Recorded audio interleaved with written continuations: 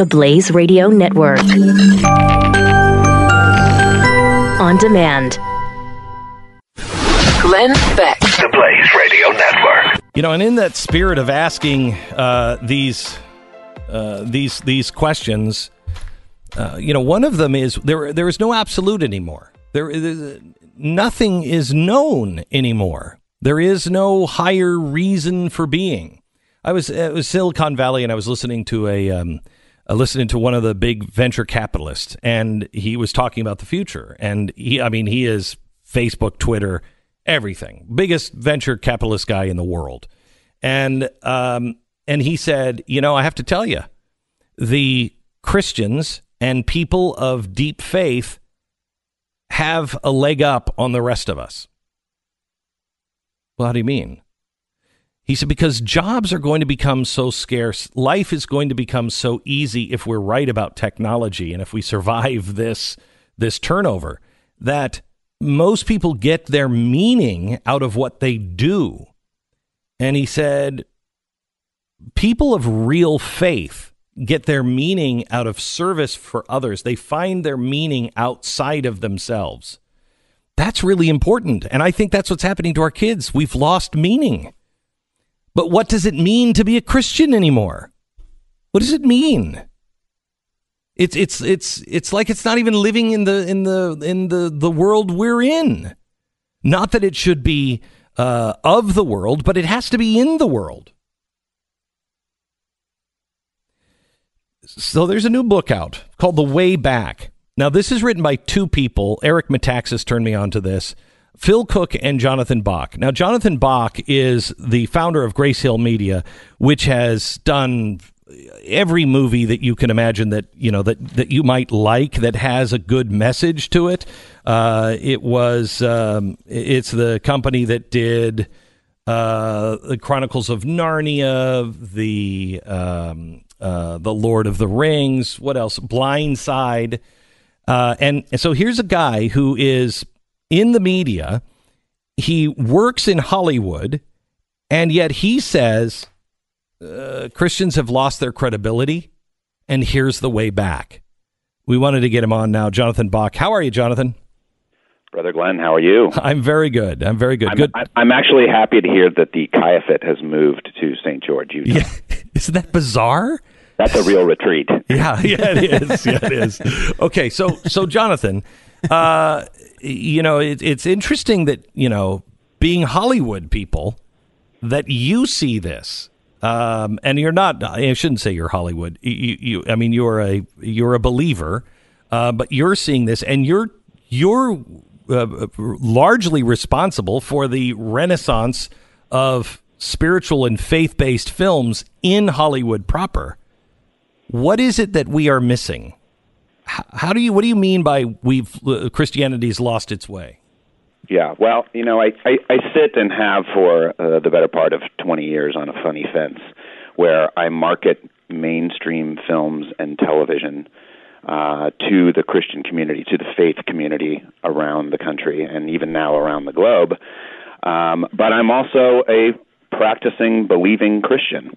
And so it's an odd little place to sit, a perch to sit, and so I get to see maybe into both sides of things in a way that somebody just sitting on one side of the fence doesn't necessarily get to. And look, I don't think I'm saying anything extraordinary here to say that over the last several decades we've seen a real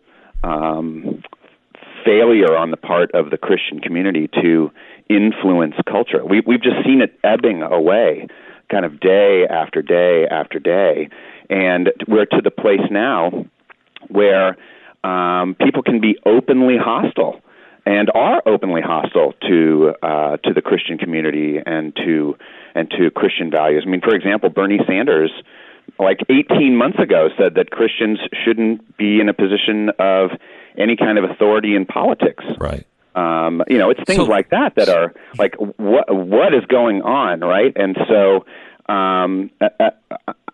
my concern is something as simple as this, okay, is that there is a disconnect between how Christians perceive themselves and how non-Christians and the world actually sees us. And so a very simple example of that is the fruits of the Spirit, which Christians are supposed to be known for.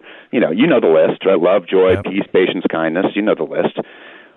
Tell me which of those words non-Christians use to describe us. None of those. Wow. None of them. Right. That's a real problem, right? That's a PR problem. Yeah.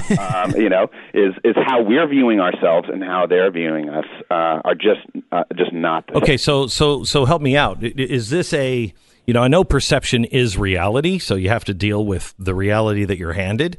But is that perception coming from? Is that because there's this movement on the left to crush Christianity, or is it Christians aren't living what they preach, or a combination of both? Yeah. Well, as a PR and marketing guy, and my co-writer Phil Cook is also a media expert. He actually works on the Christian side of things. I like to say that Phil helps Christian television suck less. and he's been doing that for the better part of 30 years. We came at this, we've been friends for a long time, and we talk about this kind of constantly around the fire pit and conversation. And, we come at this as PR and marketing guys, so of course we viewed this initially as Christianity has a PR problem. And so, every marketing problem can be solved by better marketing. So if your house is small, don't call it small, call it cozy, right? And so that's where we started. We started at a place of, well, great, how do we fix this PR problem? Let's use our expertise to do that. But the more that we dug into it, and the more we wrote the book, it just didn't feel like we were really capturing what the real essential problem was. So we decided to go back and look at our community, the Christian community, and just look at behaviors and where the Christian community is right now. So, for example, on the movie side of things, if you do research, you ask people, hey, do you like movies? Everybody likes movies. It's like 99% of the country says, yes, I like movies, okay? Well, that's not, as marketers, we're not interested in those people. We're actually interested in the people who show up and actually go to movies and plunk down their money once a month and go to movies, or who are on Netflix. So you want people who are actively involved. So we went to all of the best researchers out there, Barna, Gallup, Pew, Lifeway Research, to dig into the actual stats of what's going on in the Christian community behaviorally. And I have to say, we were absolutely shocked. So depending on the researcher you talk to and the question that gets asked, essentially somewhere between 70 to 80% of this country classifies themselves as a Christian, okay? Then you start to look at, we just decided to look at just basic behaviors. Where do you spend your time? Where do you spend your money? And what are the markers that you would say, okay, yeah, that's definitely what Christians should be doing. They should be going to church, right? You would assume that Christians would go to church. We looked at prayer. We looked at tithing, and we looked at Bible reading. And we were shocked. So, for example, if 70 to 80% of the country claims to be Christian, how many people are showing up on a weekly basis to church? It is 20%. Oh, my gosh. Right. And the new rule of thumb with churches, with pastors, is you are now a regular at church if you're showing up 3 out of every 8 Sundays, or 19 whole times a year. Holy cow. That makes you a regular congregant. Wait, how many times a year again was 19. It? Wow. 19. Wow. You're regular if you're showing up 19. Wow. It's like my gym attendance. Exactly, and you can see what difference that's making. Yeah, I know. It looked great. Hey, wait a minute. Wait a minute. So then we looked at, we looked at. Wait, you didn't laugh. Were you actually just calling me fat? I don't understand what happened. Hey, he's a Christian. He can get away with that. Okay. He loves you. I speak truth, man. I speak truth. That's right. That's right. So then we looked at, prayer. Okay, and what we found is that 63% of Christians say prayer is essential, which sounds like a great number. Oh, okay, that's a good number. Except the corollary to that is 37% of people who go to church don't think prayer is essential. Bible reading. Wait, was a shocker. Go ahead. 37% what? 37% of Christians who go to church do not think prayer is essential. How is that possible? How's that? I mean, it's the Lord's Prayer. He thought it was pretty. How is that possible? Okay. Well, this is where we are in the world. So here's the really shocker, which is Bible reading. So Lifeway Research. I mean, these are the Southern Baptists. So this is not. They want this to be a good number, but their researchers, what they found is that of church-attending Christians, we're talking about that 20%, right? We're talking about essentially the regulars who show up. 40% of them rarely or never open the Bible. So, again, we're not talking about Christmas and Easter Christians. We are talking about people who are actually showing up in the pews on a regular basis. 19 times. Yeah. Right. Well, 40% of them they're never cracking the Bible at all. Wow. Okay, and then of course tithing, you would assume it's terrible, and it is terrible. Of those 10%, of those 20% who are showing up on a regular basis, only 10% of them are giving 10%. So, well, at least they're consistent. It's a 10% rule. Yeah. There you go.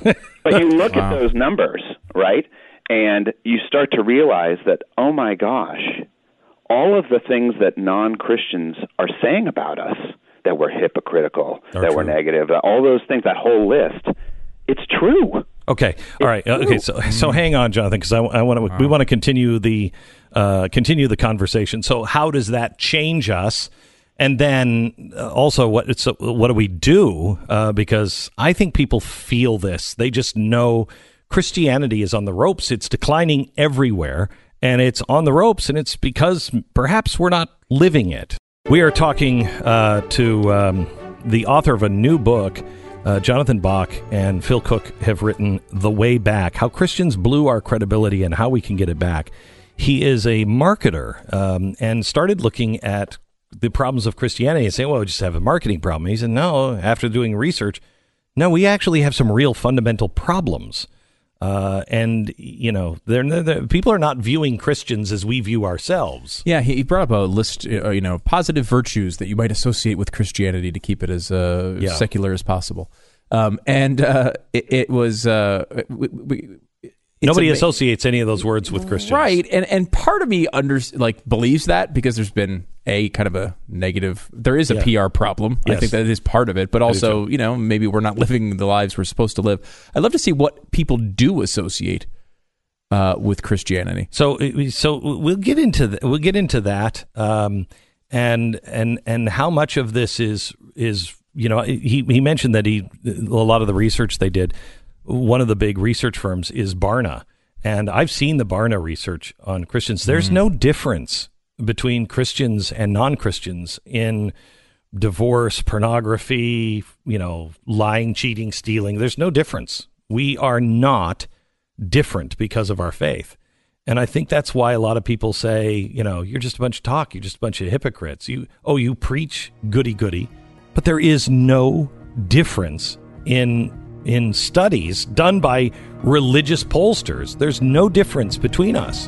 That's a problem. Jonathan Bock is one of the co-authors. He is with us now. He is in the film promoting industry. He is a Christian, and his co-author is a Christian, and they thought that this was a PR problem, and as they looked into research, they realized, no, it's not a PR problem alone.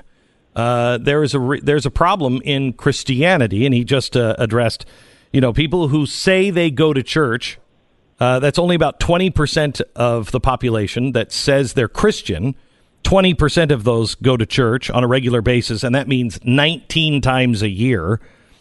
63% of Christians say prayer is important, but 37% of Christians say, no, it's not. And only 40% of Christians rarely or never read the Bible. And so we went over some of the positive terms that are not associated with Christianity, apparently for good reason in some ways, Jonathan. But what do people think of when they think of Christians? Well, I mean, we've all heard the list, right? We've all heard those the terrible adjectives that are used. But what we discovered when we started to look in this research is that the fact that Christian is now essentially synonymous with hypocrite is not a PR problem. What it is it's a Salesforce problem. It's on us because we're just not living the life. We have essentially become the fat guy at the gym who's lecturing other people about good health. And so researchers know that when conversion happens, and it doesn't matter, we're not talking only about religion, it can be anything, good health, anything. It's because you see someone else and you want to be like them. Yeah. Okay? So when you have 80% of the country saying they're a Christian but only 20% showing up, you look at that and say, well, who wants to be part of that group? Yeah. Who wants to be part of that? It's a little bit like if you went to for a meeting at Coca-Cola and 3/4 of the people around the table are drinking Pepsi. Like, what would you think about it? Right. I will tell you that I have a problem even in my own church, but all churches they talk an awful lot about baptisms and getting people in the faith and I just keep it drives me nuts because I just feel like that's important, but love people, and they will just come themselves. Jesus didn't have to say, get into the water. He loved people, and that's what turned their life. They saw it and wanted that fruit. And I don't know what our fruit is anymore. Exactly. And so we looked at this and said, okay, well, here's the symptoms, right? But what's the real cause of this? And it really also shocked us. Is essentially what we determined is that when you talk about idol worship, that sounds like an Israelite problem. Yeah, right. A long time ago kind of problem. Oh, those silly Israelites. The second Moses is away, they're making a golden calf. We don't do that. If our pastor goes on vacation, we don't make a golden calf in the narthex. Speak for your church. Should have seen what happened to our church last week. But what we feel is that a lot of Christians out there, a lot of people calling themselves Christians, are actually the most sophisticated idol makers in the history of humanity. Because essentially what they've done is they've created a God that looks like God, that has the veneer of God, but it's a God who doesn't mind that I'm only going to church 19 times a year and fine with me not tithing or reading the Bible. Is cool with us divorcing, as you brought up, divorcing at this exact same rate as everybody else, who demands no obedience from us all. And it's essentially, we have created a God who conforms to our view of the world as opposed to the other way around. That's idol worship. And I think that's what's going on here. And what you realize is that the greatest threat facing American Christianity in 2018 is not radical Islam or the rise of secularism or prayer in schools or gay marriage or the whole list. The greatest threat to American Christianity in 2018 is American Christians. That's a powerful statement. I will tell you this. I had to write something this last weekend for church, and so I was doing some study on unconditional love and how God's love is unconditional, and started doing some research and found that was not part of the Christian vernacular until the 1960s. God's love is not unconditional. He has divine love. He loves all of us no matter what we've done, but it is also conditional. All of his promises are, if you do these things, then I will promise you these things. That is the very definition. And it was put in there, the unconditional love really kind of entered our vernacular because it was, hey, you can just be a good person. You can sleep with people and whatever, and God doesn't matter. It does matter. It does matter. Yeah. Well, and as you read the stories of Jesus, he's got all the time in the world and all the love in the world for murderers and prostitutes and lepers, and the list goes on and on and on. The folks he can't stand are the complacent, the hypocrites. Yeah. He has no patience for them. None. So what is the way back? Yeah, well, so we had to, that's one of the things that we did is we said, all right, well, how do we fix this, right? Because a lot of people have accused us of having the spiritual gift of discouragement. And so what do we do about this, and how do we fix it? So, what we decided to do is just go back and say, all right, well, how did the early church do this, right? I mean, essentially when on the Mount of Olives, when Jesus disappeared into the sky, the disciples were standing there. And as they're standing there, they have nothing, okay? They have no political power. They have no money. They have no influence. They have essentially no education. They have no plan. As a matter of fact, 2 angels had to show up and say, come on, fellas, let's get to it. It's time to go.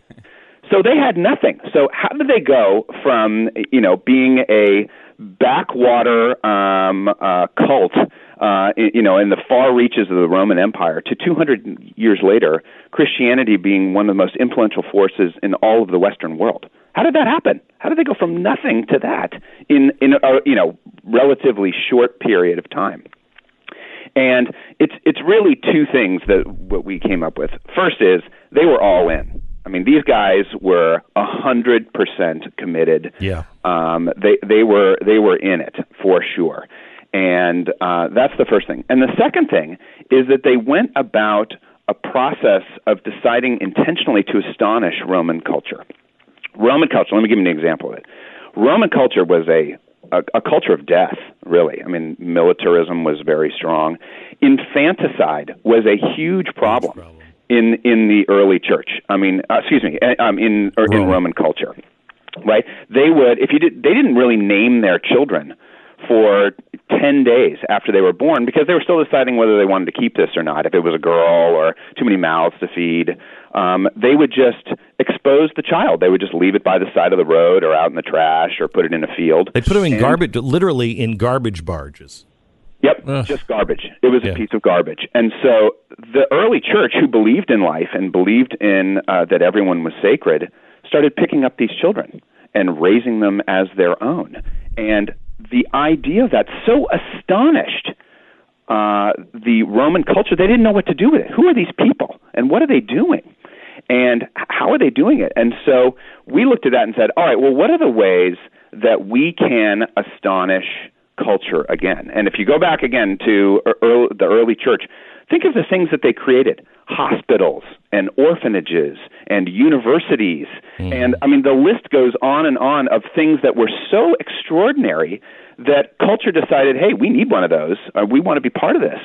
And so what are the things? I don't think a hospital or a soup kitchen today is going to really, another one of those is going to astonish culture. But what are the things that we can do as a Christian community, both individually and corporately, that can astonish culture once again?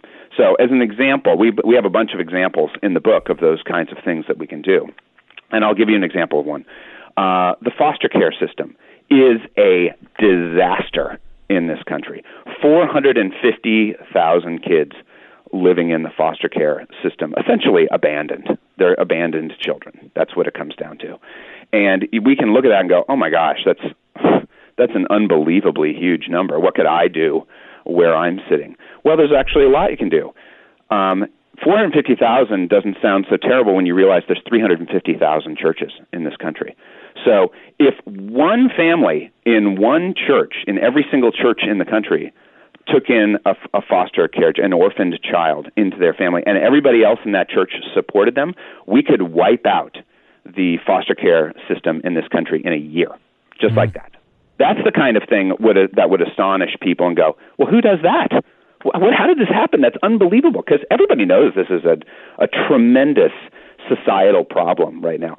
Foster kids have a 1% graduation rate from college. Wow. Within 1 year, 25% of them will be homeless when they are finally emancipated. 75% of girls who go through the foster care system are pregnant by 21. 75%. Wow. 75%. So if we want to do something about it, we need to, this is the kind of ways that we can astonish culture, is by working together. But we have to be committed. That's right? amazing. Now we're like, I can't believe Chick-fil-A is closed on Sunday. Jeez, what are they doing? Like, I mean, these basic steps now mesmerize us, and that's not even close to what the plan was. Do you talk? And you know what's especially amazing about Chick-fil-A is that they make more money than only being open 6 days a week. It works. Than most other chains. Yeah. So, Jonathan, what about the instead of the grand plan, which I love that about the foster care idea. Too many of us are just not doing it. I mean, we're just not living it. We're no different than the rest of society. Yes. So, I mean, how much of a role do we as individuals play? Because if our churches can say, "Hey, we're going to do this," but unless we reduce our divorce rate, our pornography usage, our drug usage, our lying, our cheating, our whatever, unless we start to move those numbers, we're not a unique or peculiar people at all. No, right, and it's going to start with ourselves, right? Because we have to look at ourselves and decide, what do I want to be, right? Do I want to be this complacent person, or do I want to be essentially a Navy SEAL for the Lord, right? Like all in, right? And then with the church you go to is important. I mean, look, is your church pushing you hard, like a trainer for your soul, into like a deeper and more profound relationship with Jesus? Or is it like a rose-scented convalescent hospital, which is keeping you warm, dry, and comfortable? Right? What's your faith? Is your faith an active, all-in faith, or is it a 401k faith where you're just putting a little bit away and hoping you have enough for the very end? So great. Jonathan Bock, thank you. The name of the book is The Way Back, How Christians Blew Our Credibility and How We Get It Back. Thanks, Jonathan. Thank you. I to tell you, the book has a companion devotional on YouVersion. It has hit 800,000 downloads in the first 10 days. Wow. Yeah. So this is gaining traction, and that's a good thing. The Way Back, available everywhere. Glenn Beck. The Blaze Radio Network.